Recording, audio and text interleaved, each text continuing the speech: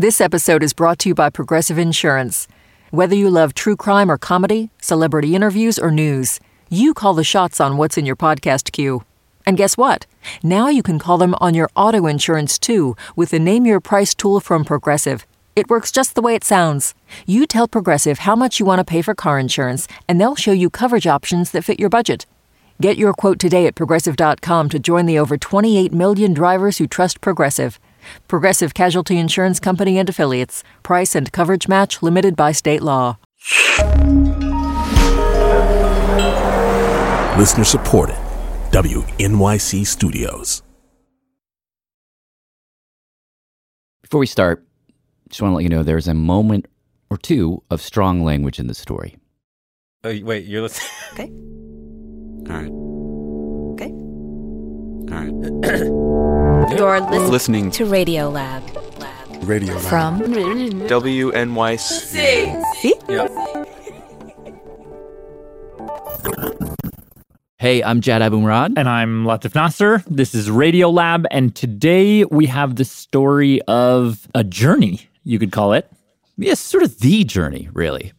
Because it's all of our journey. It's a journey we're all on at some point. Yes, and the person who is going to take us on that journey today, you're on your own after this, but today is our very own producer, Rachel Cusick.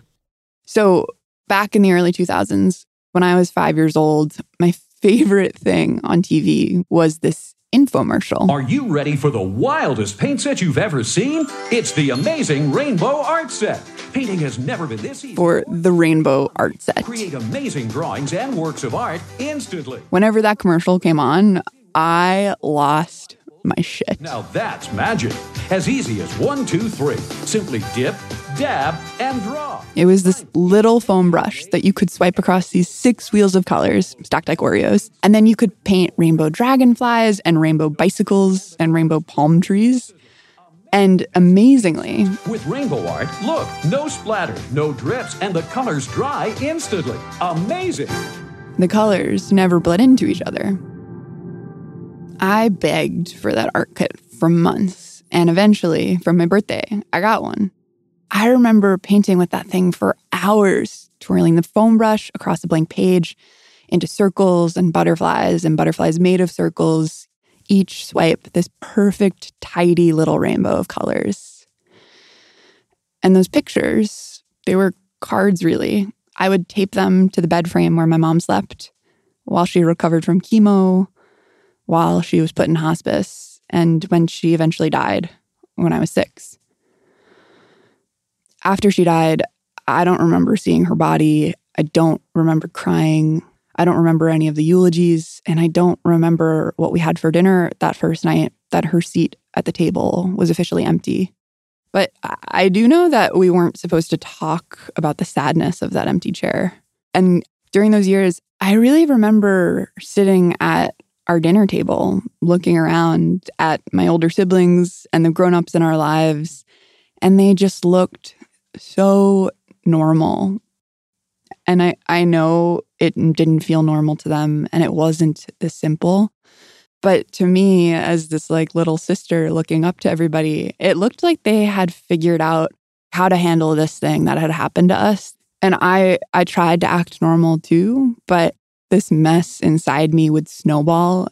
I would sneak cookies in my pockets and binge eat them until it hurt.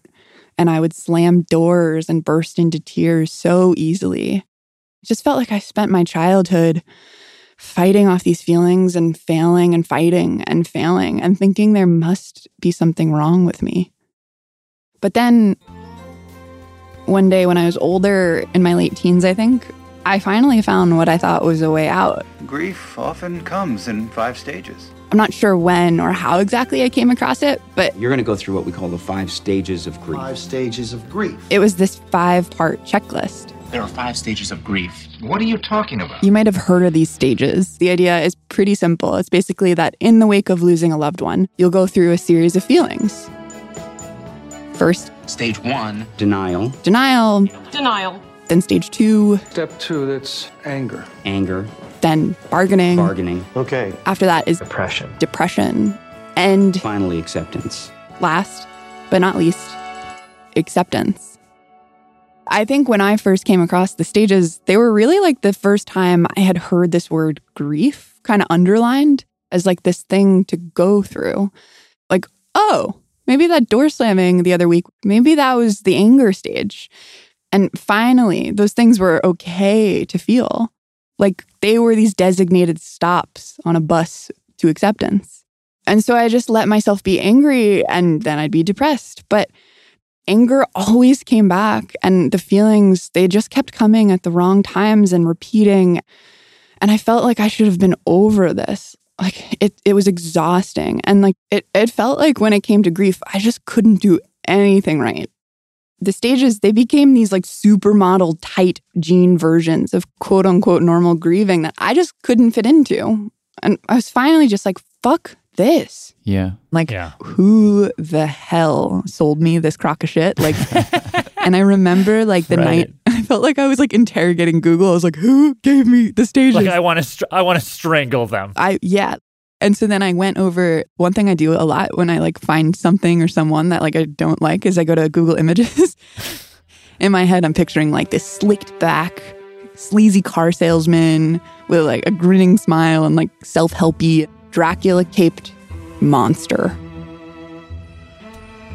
But when I Googled the stages of grief, the first image I see is this woman who's like, has this old gray wispy hair and is wearing like this purple button-down shirt that's like the color of Barney the dinosaur, and she's crouched in a pile of daisies, and I'm like, this is the lady. You're like, wait.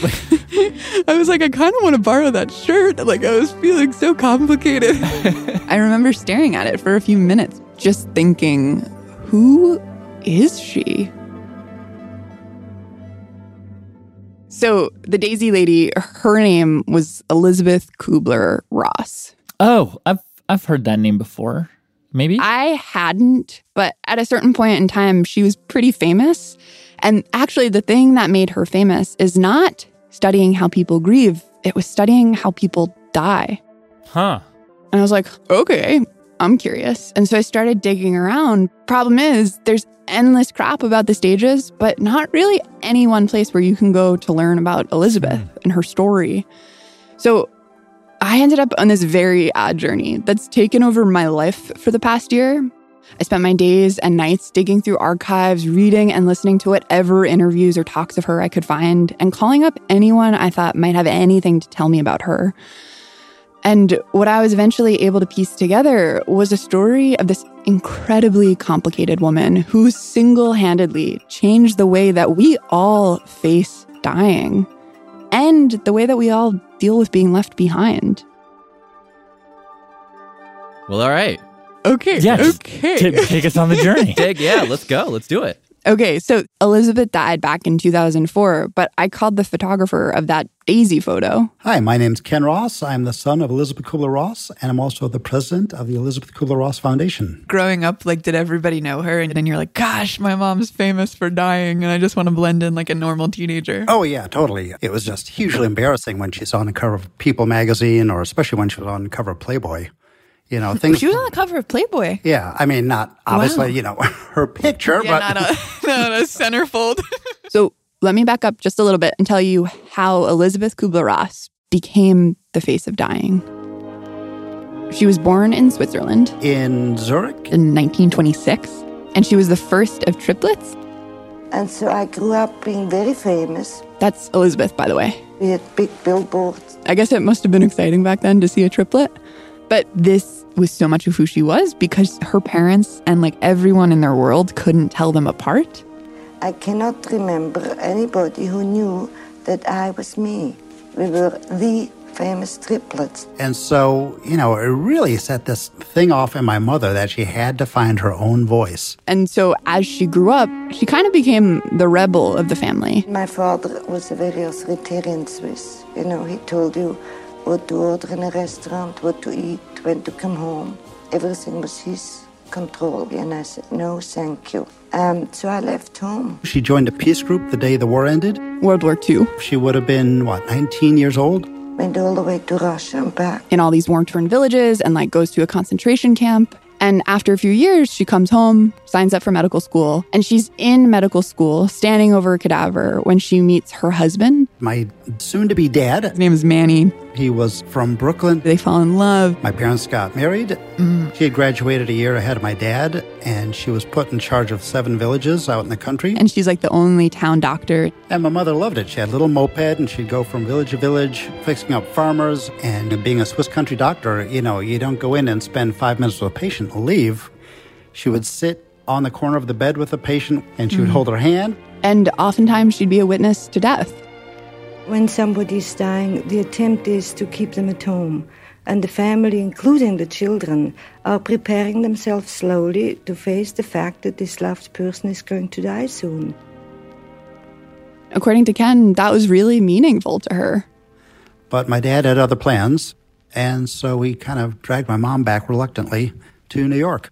The family moves around a bit. Eventually, Elizabeth becomes a psychiatrist at the University of Chicago. And one day she's sitting in her office when these 4 theological students walk in. Theology students had a research project on crisis on human life. And 4 of the whole class have chosen dying as the biggest crisis human beings have to face. But you can't do research on this. You can't verify it. You can't make double-blind studies.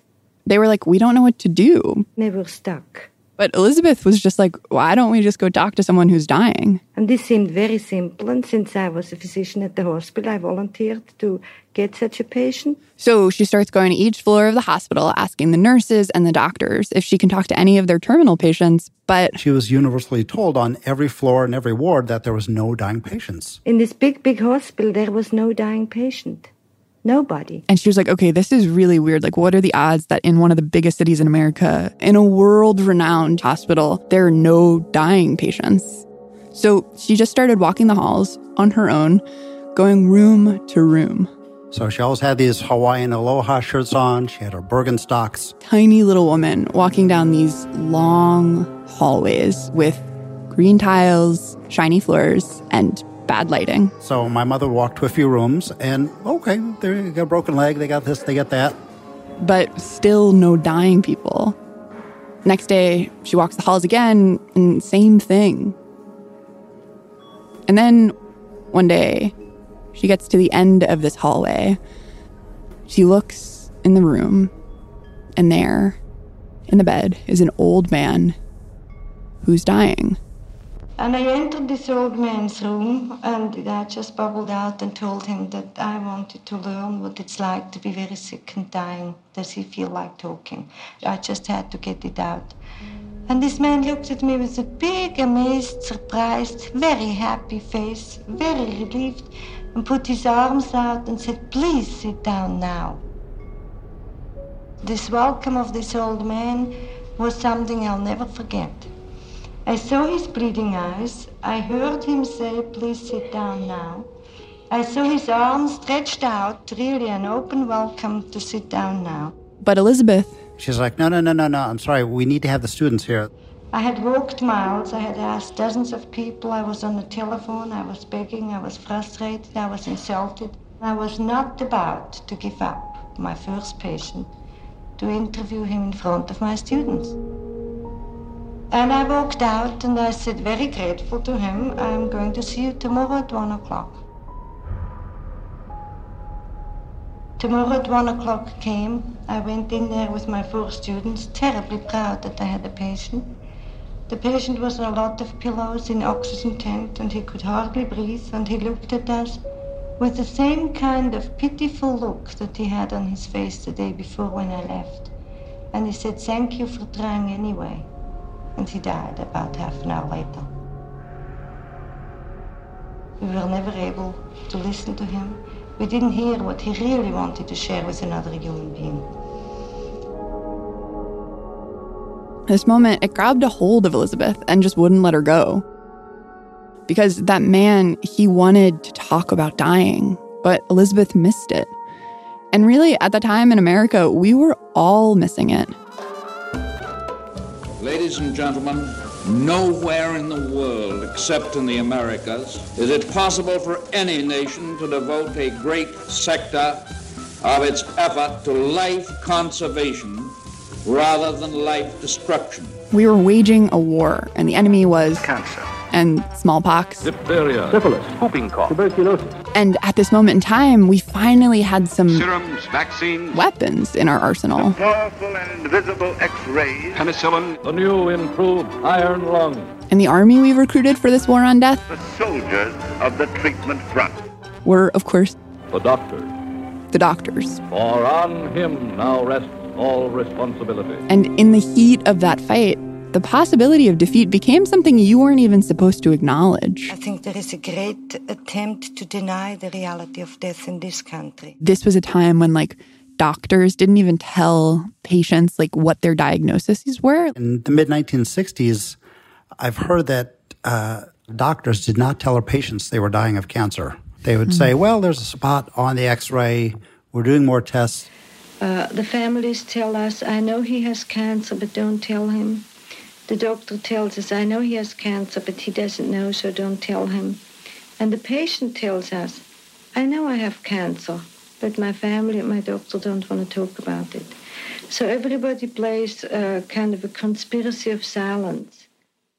I get it on some level because, the Hippocratic Oath is, if you push it all the way, it's like you don't do harm, right? You don't do anything to hurt the patient. Death is exactly a failure, and so you don't lean into that. And maybe they saw it as this act of compassion, but in the process, the experiences of the people who were actually dying, and really the people themselves, got pushed aside. All the dying people were at the backsides of the hospitals, floors people didn't use much. Wait, is that really something that happened? Oh, absolutely, yeah. They were put in the farthest corners of the hospital, so the medical staff didn't even want to see them or walk by the room to be reminded that they have dying patients. Ugh.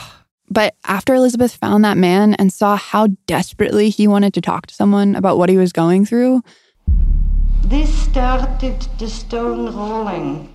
Suddenly she needed to find out, what did the dying want to tell us?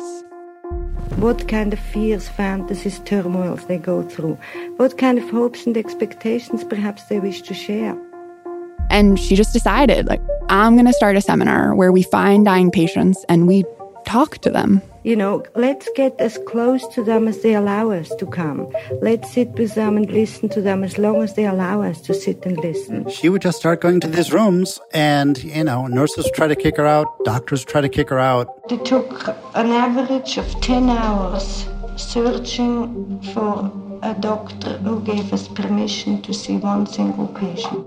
So she teamed up with the theology department of the school. We weren't looking for a particular thing. We were just looking for somebody with a terminal diagnosis. This is Dennis Glass. He was Elizabeth's research assistant. There were 4 research fellows. I was only one of them. Elizabeth's team would just start going into people's rooms and saying, we want to talk to you about dying. If they said yes, I said, okay. And then I would just start wheeling her through the corridors down to the seminar room. The patient would come in. There's a smaller room where Elizabeth and a chaplain often came to be able to mediate these conversations about faith. So Elizabeth, a chaplain, and a patient are sitting in this tiny room. Behind a 2-way mirror. And on the other side of that glass, there's a group of people watching and listening because Elizabeth made these interviews open to students, to other doctors, to cleaning staff, anyone in the hospital who wanted to come and hear these voices. Which the patient is fully aware, naturally, that it's tape recorded of the audience, who he cannot see and hear, but they can see and hear us. And then Elizabeth would start asking questions. Does death mean anything special to you? All of us have a certain concept of what it's like. I don't know. I've never been dead. That was a young dad diagnosed with Hodgkin's lymphoma at 30. I've lived a very good life so far. I've heard people say, well, I'm 90 years old. I've had a full life.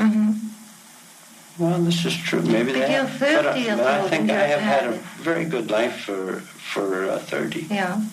And much of what you hear is maybe less dramatic than you would have expected, but you have to remember the people listening in had never heard from someone who knew they were going to die. Maybe. What's the worst that can happen? Worst that can happen to me? Yeah. Well, I can die. Yeah. That was the only original recording I could find. But there were bunches of transcripts of these interviews, and so we asked people to come and read a few of them. It's not the big things that count. when you're so sick and so weak. It's the little things that count. And the thing you hear so clearly is that the patients themselves felt forgotten. Why in the world can't they talk to me? And why can't they tell you before they do certain procedures? What really upset you that much yesterday morning? It's really very personal, but I just have to tell you. Why don't they supply you an extra pair of pajamas when you go for this colon x-ray? When you get done, you're in an absolute mess. And then you're supposed to sit in a chair, and you just don't have any desire to sit in that chair. Nobody had asked them even the most basic questions about what they wanted. I requested a chaplain in the middle of the night, and there was no night chaplain. I mean, this is just unbelievable to me. Unbelievable. Because when does a man need a chaplain? Only at night, believe me. That's the time when you get down with those boxing gloves and have it out with yourself. That's the time you need a chaplain. And if you were to show a chart, it would probably have a peak at about 3 o'clock. Or about the pain they were feeling. Because, you see, if you have an illness and you have the pain and you have the grief that's unresolved and you have a person that you were living with who meets every aspect of the grief business, you say, well, I don't know how I'm going to live through this business of our daughter dying and that sort of thing. This guy was dying, but had also lost his own daughter. And he talked about how his wife, when they discussed grief or the fact that he was dying, the answer comes right back. Keep your chin up, positive thinking. And he said that being told that just made him feel totally alone. Nobody knew who was behind the medical diagnosis. The implication was nobody cares. I have thought of the worthlessness, that if I were to die tomorrow, my wife would go on perfectly normal. Just like nothing happened? That's the way I feel. She wouldn't miss a beat. My sisters only come once a week, and sometimes they don't come at all. I need people, and then they don't come. This was a young nun with Hodgkin's disease, and she was in the hospital for the 11th time because of it. When people are sick, they stay away from you, They think you don't want to talk, even though you can't respond. Even if they just sit there, you'd know you wouldn't be alone.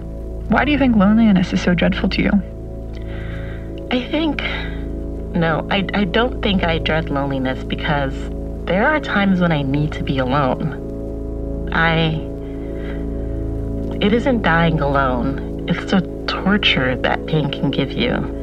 Like you just want to tear your hair out. You don't care if you don't bathe for days because it's just so much effort. You still want to be a person. But in these conversations, there's also these surprising little moments of hope. And certain things happen. You may watch a good TV program or listen to interesting conversation, and after a few minutes, you're not aware of the itching and the uncomfortable feeling. All these little things I call bonuses, and I figure that if I can have enough bonuses together one of these days, everything will be a bonus, and it will stretch out to infinity, and every day will be a good day. So I don't worry too much. I found these conversations to be so beautiful, but the doctors back in the 60s, they were not fans of what Elizabeth was trying to do. Some of them became very rude and very inappropriate and very angry and called us names. We were called, what do you call that? Vultures. And if you can imagine, doctors would literally spit on her in the hallways, leave her nasty notes in her room. And then so the administration called her in, and they're like, hey, we don't want to be known as a death and dying hospital. But more and more people kept showing up to these seminars, and eventually the hospital had to acknowledge that the classes were extremely popular. So after 2 years, they made it an official class of the school. Even though the doctors didn't want to deal with death in this way, outside the walls of this hospital, our country is at war. We were on the heels of 2 world wars. Suicide pilots off Okinawa. And then the Korean War. And by the time Elizabeth moved to Chicago, Sweaty jungles of South Vietnam. The war in Vietnam had been rumbling for years at this point. Many of your pals left you that day. Over 600,000 Americans killed from war alone in 2 generations. not to mention all the other kinds of death there are in the world. Death was everywhere. And now here was this woman who really, for the first time ever, was helping us look directly at this thing that was happening all around us. Soon, Elizabeth starts putting these interviews and her thoughts about them down on paper. After about 10:30 at night, the clicking would start, and she was typing with 2 fingers. I remember the click, click, click, click, and she'd have her coffee and cigarettes, probably some Swiss chocolate. And then in 1969, she published this book. Dr. Ross's first book on death and dying is about to appear. It's called On Death and Dying. And when she started going around and giving talks about the book... it was like going on a rock tour. These talks... So all of the people in this room are going to die. They exploded. I was traveling with her all over the world. I think I went to 19, 20 different countries with her. Go outside and it's like a line, down around the block. And it's like, wow, she sold out the Sydney Town Hall 3 nights in a row. 2,000 people, 5,000 people. And she was getting stopped in airport bathrooms and people were slipping her books under the stalls to autograph. She was like the fucking Rolling Stones, man. Like people rolled out the carpets for her. I'm imagining all these young kids in the streets going, like the Beatles. Start crying. What struck me was one of the neurologists, man, I had great esteem for, was standing on his tiptoes in the third line at the back. It's like seeing Jesus carrying out the garbage, I couldn't believe what I was seeing. That's Balfour Mount. He's the founding father of palliative care in Canada. And he actually got into that work because he went to go see Elizabeth speak at one of those early lectures. She was remarkable. Even though it was like a rock hall on the outside, on the inside of these seminars, things were intimate. I think he did bother her. She wouldn't stand behind the podium. She chose to sit on the lecture table, swinging her legs back and forth. She would just talk. With a horrible question that we're all afraid of and that never happens. That the patient looks at you and says, am I going to die? But when she started speaking in that little soft voice, she could have an audience in the palm of her hand for the next 45 minutes. There was not a sound in the audience. She just had him. Like, I didn't think it was possible to see a twinkle in someone's eyes from like fuzzy YouTube archival videos. But when she speaks about this, you just see this superpower in her. And how do you react to a nasty, unpleasant, mean patient? What do you do? Honest gut reaction? At one point, she was recalling a discussion with somebody, and she said, and what do you think he was saying when I heard that? And a young guy sitting close to me answered the question. He said he was afraid. That you come in peppy, that you come in and actually function. He was afraid. Because you're going to rub in all the things that he's in the process of losing. Just the level of connection that she could generate. This is actually where we get to the stages, like the 5 stages, because during these speeches... And if we summarize, we have found that most of our patients go through similar stages. Elizabeth would talk about this series of reactions she had seen her dying patients go through. Then this denial will be replaced with a tremendous anger. Denial, anger, bargaining, depression, and acceptance. And this is true for all patients, without exceptions. She sort of used them to organize her talks. She said back in the 60s, there was no common language. There was nothing they could talk about. So she said by creating 5 stages is something simple that any layman or any family member can remember. Because, look, it only takes you 5 minutes to learn the stages. My whole problem with the stages is that they were these tidy little boxes that my feelings would never fit into. And on top of that, there was this prescriptive order that never worked for me. But the thing is, when Elizabeth created these things, they were stages a dying person would go through, not a grieving person like me. And they weren't even as tidy and orderly as the world made them out to be. If you actually go back and read Elizabeth's book on death and dying, got it off Amazon, which I did. I just had to take my retainer out for reading this. I'd read it every night before bed.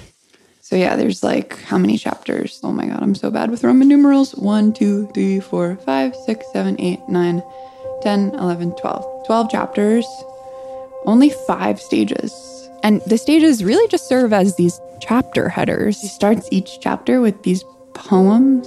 Like when you get to those pages, it's really hard to find just all these beautiful transcripts. One singular emotion. These memes will last for different periods of time. And she says you could go through all of these stages and then repeat some, replace each other, or exist at times side by side. This book is not a 5-stage shaped anything. What does the preface say? I've worked with dying patients for the past 2.5 years, and this book will tell about the beginning of this experiment. And the first page literally says, it is not meant to be a textbook on how to manage dying patients, nor is it intended as a complete study of the psychology of dying. It is simply an account of a new and challenging opportunity to refocus on the patient as a human being. This is the goal of the book. Like, that is it. I'm simply telling the stories of my patients. The real substance of this book, it is hoped that it will encourage others not to shy away from the hopelessly sick, but to get closer to them. The ocean of color and texture that the stages are tucked inside is not escaping death, it's standing in it and not running away. If we do not come and give them a pat on the back and say, don't cry, it's not so bad. It is bad to leave everything and everybody you love. So if we help them be angry and help them be sad and let them express it and cry and not say, you're a man, it's not manly to cry. I think this is terrible. And like everything that you're feeling is okay. And none of it should fit into these boxes. But like the best thing that we can do for each other as human beings is to just sit there and listen to it as it's coming up. Just be you. If you feel like screaming, you scream. If you feel like crying, you cry. Don't try to follow a textbook or have somebody else tell you what to do. Trust yourself, your own natural emotions. Like, when I read it, I shot up in bed because I was like, oh my God, this is it. This book, it wasn't meant for me. It was meant for my mom. And like, she never let herself feel those things. I think it was because she was just trying to fight it for so long and be there for us. And like, death wasn't an option for her, but it was like the only thing. And so when she died, I don't know, for me at least, I felt like I had to stay strong for her. But then here was Elizabeth in some way kind of talking to both of us and saying like, it could have gone differently. And I guess because of that, I just started building this little pedestal for her. And like every day I was shining it and like putting flowers on it. But then as I kept digging into her story, all that changed.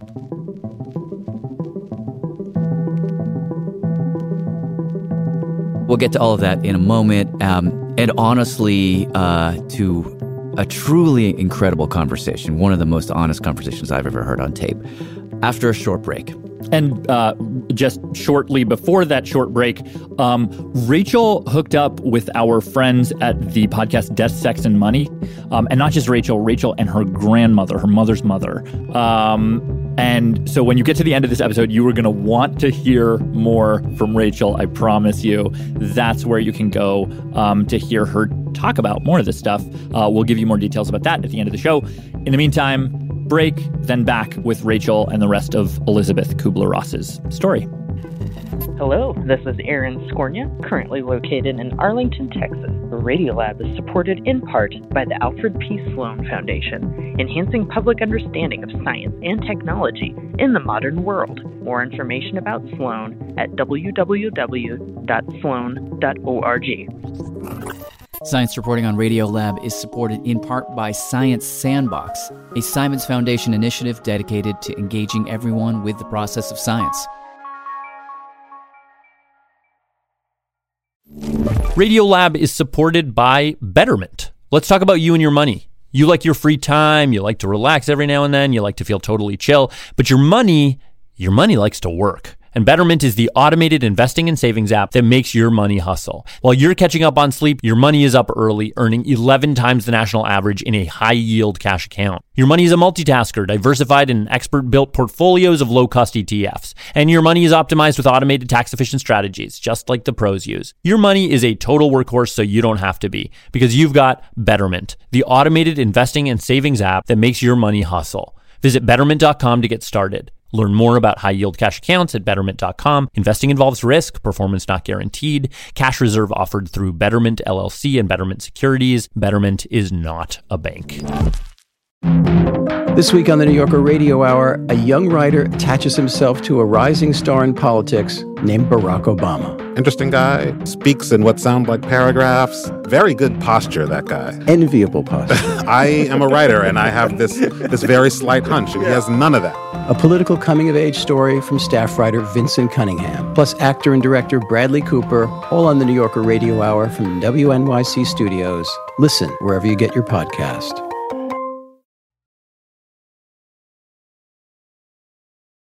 Okay, here we go. All right. Jad. Latif. Radiolab. And you good? Rachel Cusick. So we are talking about Elizabeth Kubler-Ross, this woman I came to idolize because of the way she embraced death.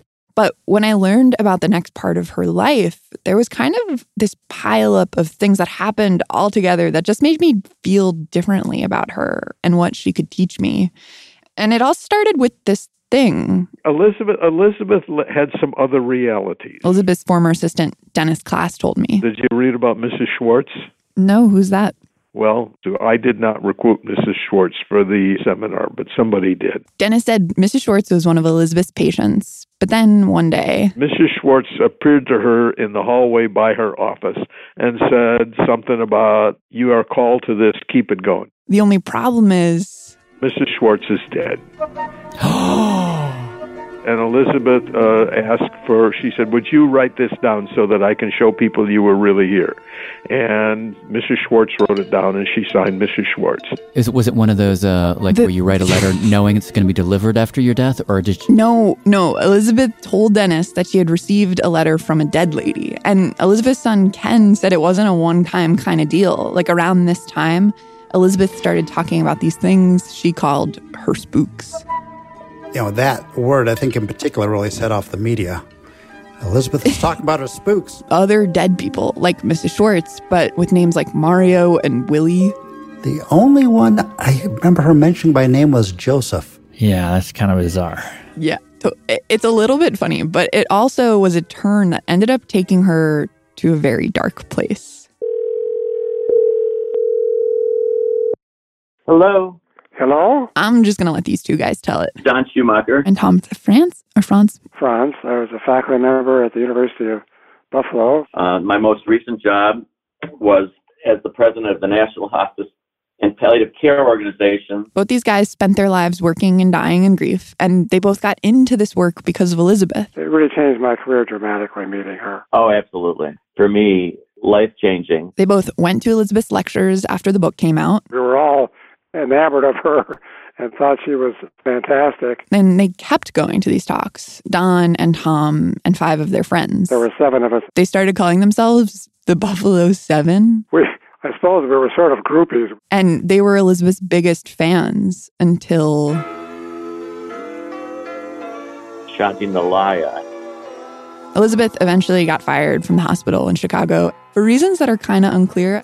But after that, she bought some land out in Southern California so she could start a healing center. She called it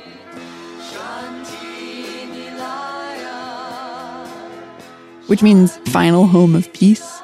And I've heard from numerous people the center, it kind of looked like a motel. But the idea was people could come and take workshops with her to talk about dying and grieving. So in 1977, Don and Tom took a visit to Shanti Nalaya. This was a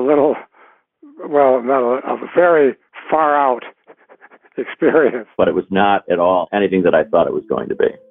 So Tom and Don, they go with Elizabeth into this room. Very large room, like a cafeteria room. With a couple dozen other people there. So we all sat in chairs around the edge. And then the lights were turned down. And it just got stranger and stranger and stranger. It really did. People began singing. You Are My Sunshine was Elizabeth's favorite song. We sang that a lot. Then Tom said, through the dark, in the middle of the room, he saw these scarves? Scarves. They would light up. Shimmying and dancing around. 2 or 3 of them in different colors. And then... we were told that we would be approached by our spirit guide. An entity. Our soulmate in this experience. Would take human form and be created and speak to you. A moment later, Don says... your spirit guide approached you. It was pitch black. But Tom says he could tell that a person, like an actual person, was standing there. A human being seemed to be there. And that spirit guide would lead them into another room. Like a closet, because it was very small. They needed to be isolated and free of all other human contact during this time, we were told. And they would talk with you about your past lives. Who was your spirit guide? Do you remember? Or was it so dark you couldn't see them? Well, you couldn't see them, but you could feel them because, you could absolutely feel them. Wait, what does that mean, absolutely feel them? Just like you were like up close to them? Oh no, you were holding them. Like you were hugging them. In Tom and Don's case, their spirit guide was clearly a woman. And she had no clothes on. And it wasn't quite sexual. Wait, but you hug them when they're talking? Yes. Well, yes, you were hugging them while they were talking. Okay. Yeah, it was weird. It was very weird. Well, do you remember thinking, like, what's going on here as it was happening? Or oh, God, yeah. I didn't know what to expect. You didn't know for sure what was going to go on. How long were you in the dark room for? I would say 2 hours. The lights came on, and I just know that it stopped. Oh, God. Oh, no. Yeah, and if you think about it, like these 2 guys flew across the country to California to just think deeply about working with dying people. And in this room, they just ended up having this weird, uncomfortable encounter that they didn't really even understand. So it was hard. It was hard to go through. And it got worse. Like fairly soon after Elizabeth opened Shanti Nilaya, the man who ran these darkroom sessions, this guy named Jay Barham, was accused by numerous people of engaging in sexual misconduct in these dark rooms. Oh, no. Yeah. And Elizabeth protected this guy, saying, like, he couldn't possibly have done this. He's one of the most gifted healers I know. And she said that for over a year before she eventually fired him. And everybody was shocked and dismayed, I think, when we got out of there, that we had been taken advantage of. Did you have to pay to go? I don't think so, but I don't recall. So when you say taken advantage of, it's more like emotionally and psychologically, not like financially. Oh, yeah.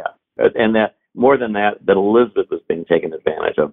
A lot of people I talked to about this said that they don't think Elizabeth really knew what was going on, that she was manipulated by Jay just like everybody else. But I don't know. Like I have a really hard time figuring out how to feel about this. And so did a lot of people. Like her husband divorced her. And at this point, Elizabeth left California and ran away to the small town in Virginia to get another center off the ground. But the locals there didn't want her there. People protested. They sent her death threats. Someone killed her pet llama. Oh, damn. And then eventually her house mysteriously burnt to the ground. She and Ken both suspected arson. And after that, she ended up having a series of strokes. So again, she moved back across the country to Arizona. And at this point, she kind of fell off the map for years until she herself started dying. Elizabeth Kubler-Ross, she was in preparation for dying herself. So the death and dying lady was getting ready to die. All of a sudden, everybody wanted to hear from her again. My name is Don Lattin, and I'm a journalist. So, yeah, I wrote an article about Elizabeth Kubler-Ross, which appeared on the front page of the San Francisco Chronicle. On May 31st, 1997, expert on death faces her own. The whole world wanted to know. This is the death and dying guru. And how is she dealing with it personally? But I went out to Arizona to talk to her and found out that she's not so keen on dying right now. Don says it didn't look like she was handling it too well. Her house was very cluttered. Not exactly a hoarder, but, getting there. She's sitting in this beige lounger chair. She was chain smoking, and it was Dunhill cigarettes.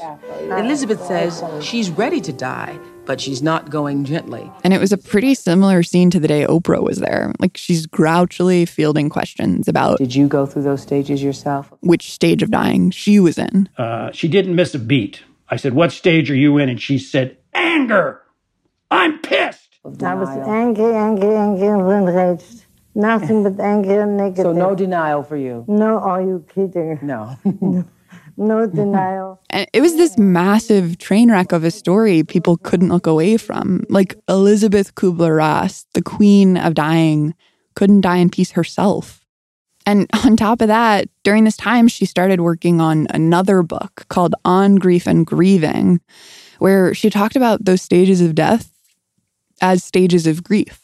It was published after she died in the years following my own mom's death. And these stages...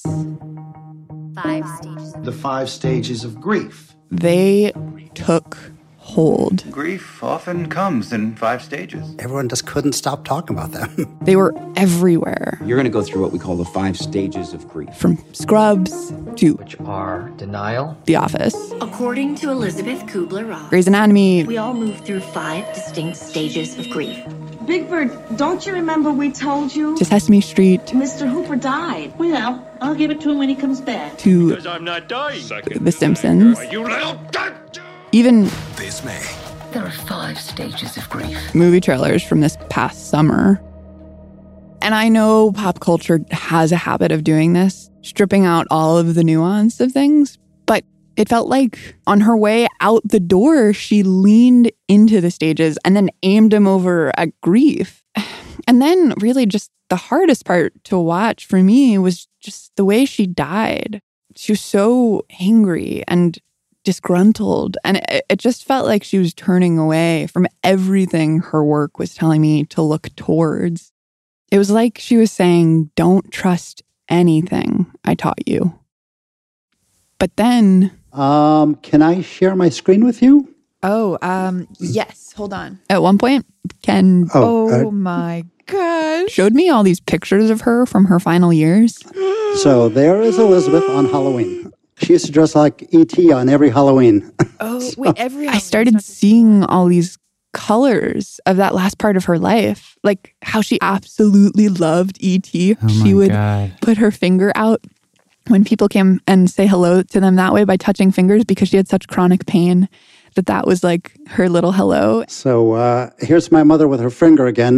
She always had that little finger up. Oh my gosh. These photos are amazing. Here's my mom on her 75th birthday. We took my mom to see her sisters one last time. Oh my God, the triplets all together. Right, yeah. You know, here she's doing these wheelchair races. It was the big mix mash. She looks really happy there. I don't know. I just like, she seems happier in her final years. I think more so than I thought. Because the articles you read that she was angry or she was depressed. But like these seem a little bit more complex. You know, occasionally she had those days, but that's not who she is. She was angry, but she wasn't just angry. I mean, I think it's important for people to understand that. I think the source of her anger was more frustration. She just wanted people to see her in all of her humanness and fallibility and accept who she really was. This is Joanne Cacciatore, who was pretty much Elizabeth's best friend during that time. Yeah, we were very, very, very close. I would take her shopping. She loved shopping. She loved Costco. You know? She loved Costco? A woman after my own heart. That's right. You know, we would sit around and watch Johnny Depp movies because she had a crush on Johnny Depp, and so did I. And she would get hundreds of letters every day from people. And she'd say, read me 3 letters or read me 10 letters. Joanne told me that she and Elizabeth would have these really beautiful conversations about grief. You know, I would go to her and I could tell her, you know, like, oh my God, this happened today in class, or this happened, I met a new bereaved family, this is what their doctor did, or this is what their counselor told them, you know, and she would go, oh, she would be outraged. She would just share my outrage, and I felt, you know, seen and heard, and she was one of the few people, you know, in the world at that time who really saw my own grief, my own deep grief for my child who died, and who held space for it in a way that was congruent with the depth and breadth of the suffering. She was still holding that space for messiness in a way that we weren't holding for her. There's a perfect irony to criticizing Kubler-Ross for dying in a messy way when she was always trying to help us understand that messes are natural and that's okay and that's just part of the deal. That's BJ Miller. He's a hospice and palliative care doctor. She just sounds like she was just taking her own medicine and letting it rip, letting it fly. Like that mix of rage and joy, sadness and bravery and shouting and listening, that mudslide of emotions, that was her final seminar for us. Just be you. If you feel like screaming, you scream. If you feel like crying, you cry. Don't try to follow a textbook. And on Tuesday, August 24th, 2004, Elizabeth died. I've been thinking a lot about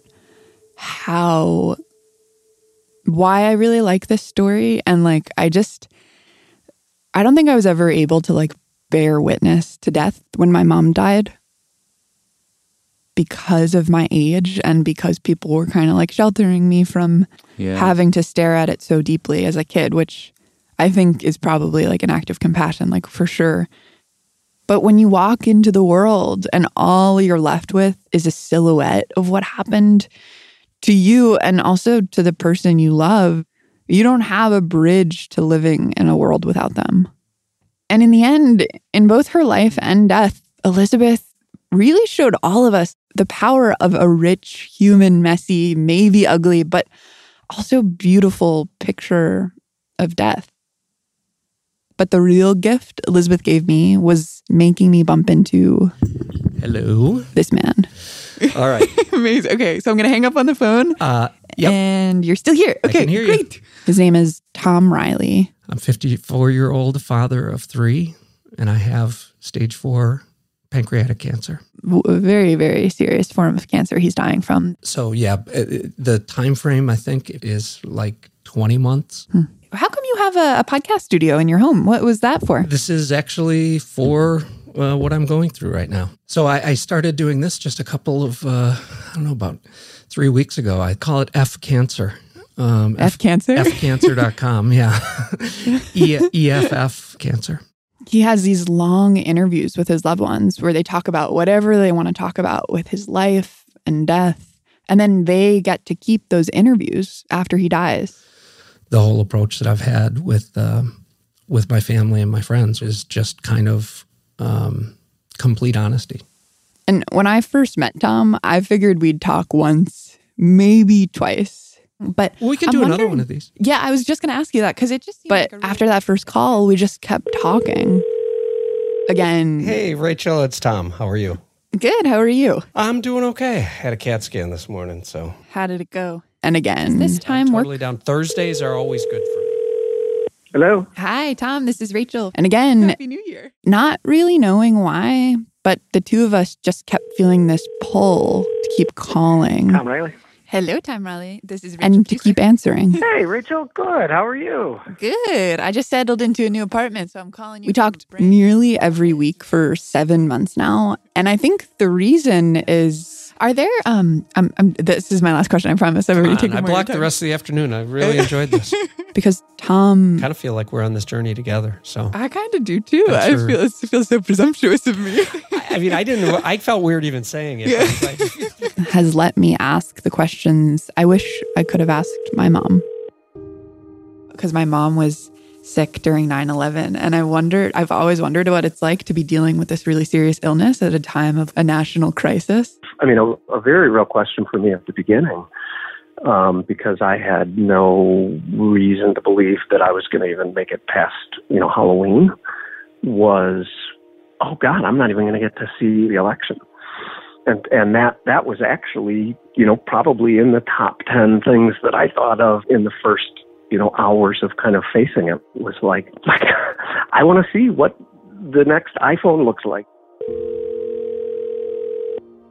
And can you tell me like the bad of chemo? Physically, what is that like?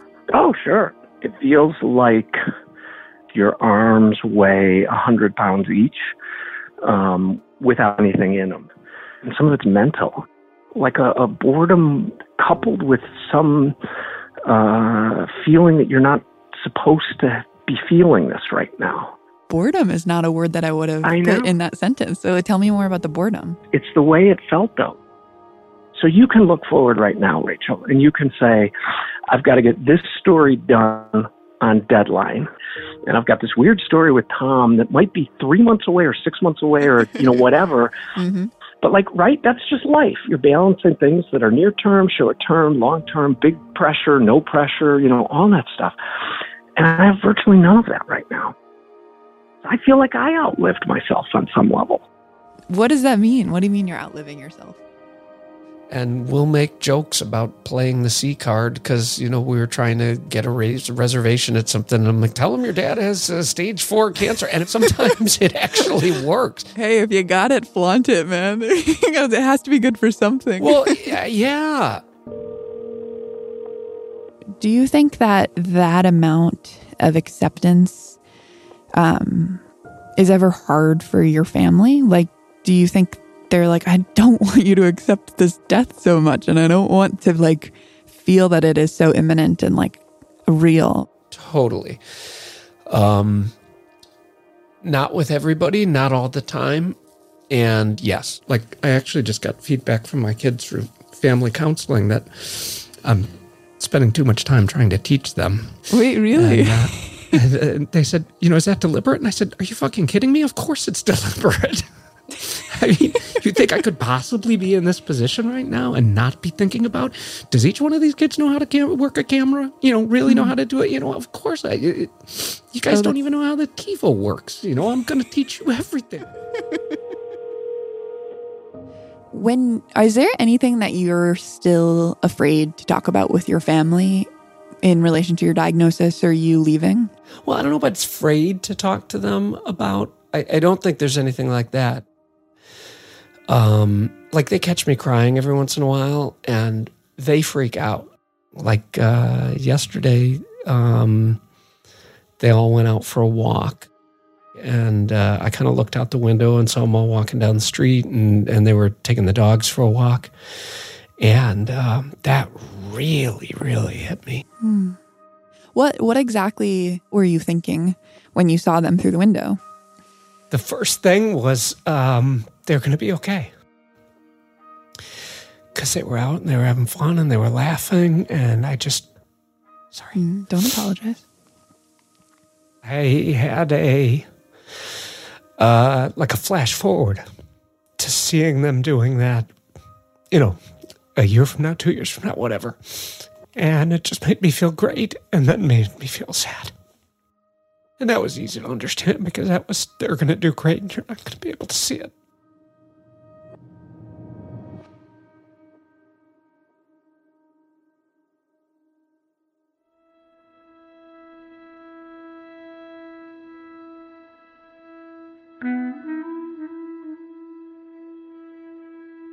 Tom died a couple months after that conversation and just weeks before this story was supposed to come out. And those conversations we had, I miss them all the time. But I think I treasure them more than anything else. Talking to him, it felt like letting out this breath I'd been holding my whole life. And this thing Elizabeth tried to show us, I finally understood in a visceral way, there isn't a simple way out of grief. What there is people. Sitting with them, listening to them while they're still here. For as long as you can.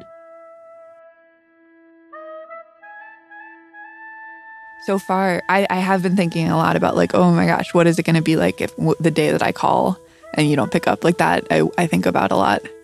But I don't really have any dread or fear. It's kind of just a question. No, I think about you sometimes. I'm glad we met. I am too, Tom.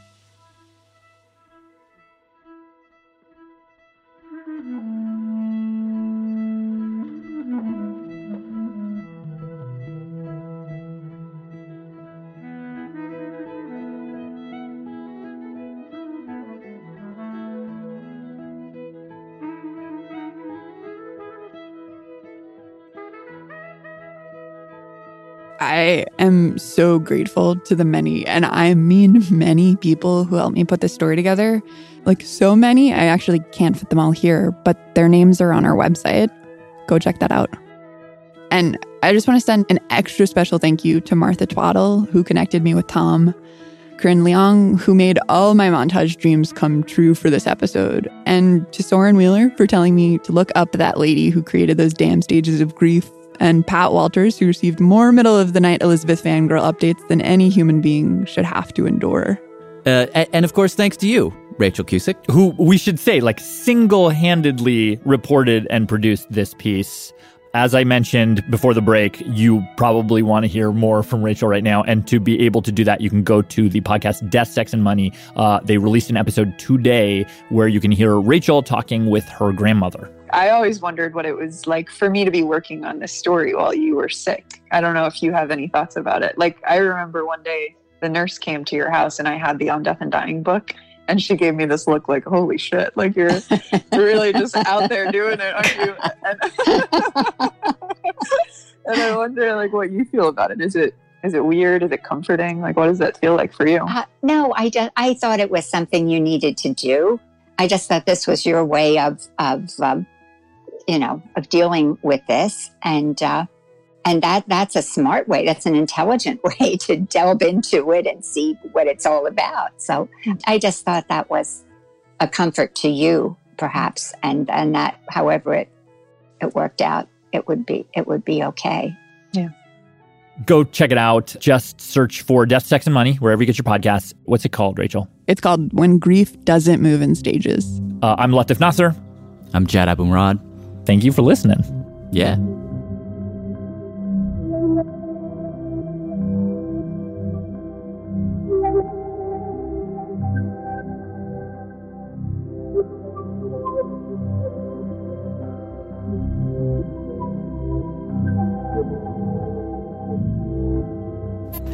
Radiolab was created by Jad Abumrad and is edited by Soren Wheeler. Lulu Miller and Latif Nasser are our co-hosts. Susie Lechtenberg is our executive producer. Dylan Keefe is our director of sound design. Our staff includes Simon Adler, Jeremy Bloom, Becca Bressler, Rachel Cusick, David Gable, Maria Paz Gutierrez, Sindhu Nyanasambandam, Matt Keelty, Annie McEwen, Alex Neeson, Sarah Kari, Ariane Wack, Pat Walters, and Molly Webster, with help from Shima Oliai, Sarah Sandbach, Corinne Leong, and Candice Wong. Our fact checkers are Diane Kelly and Emily Krieger.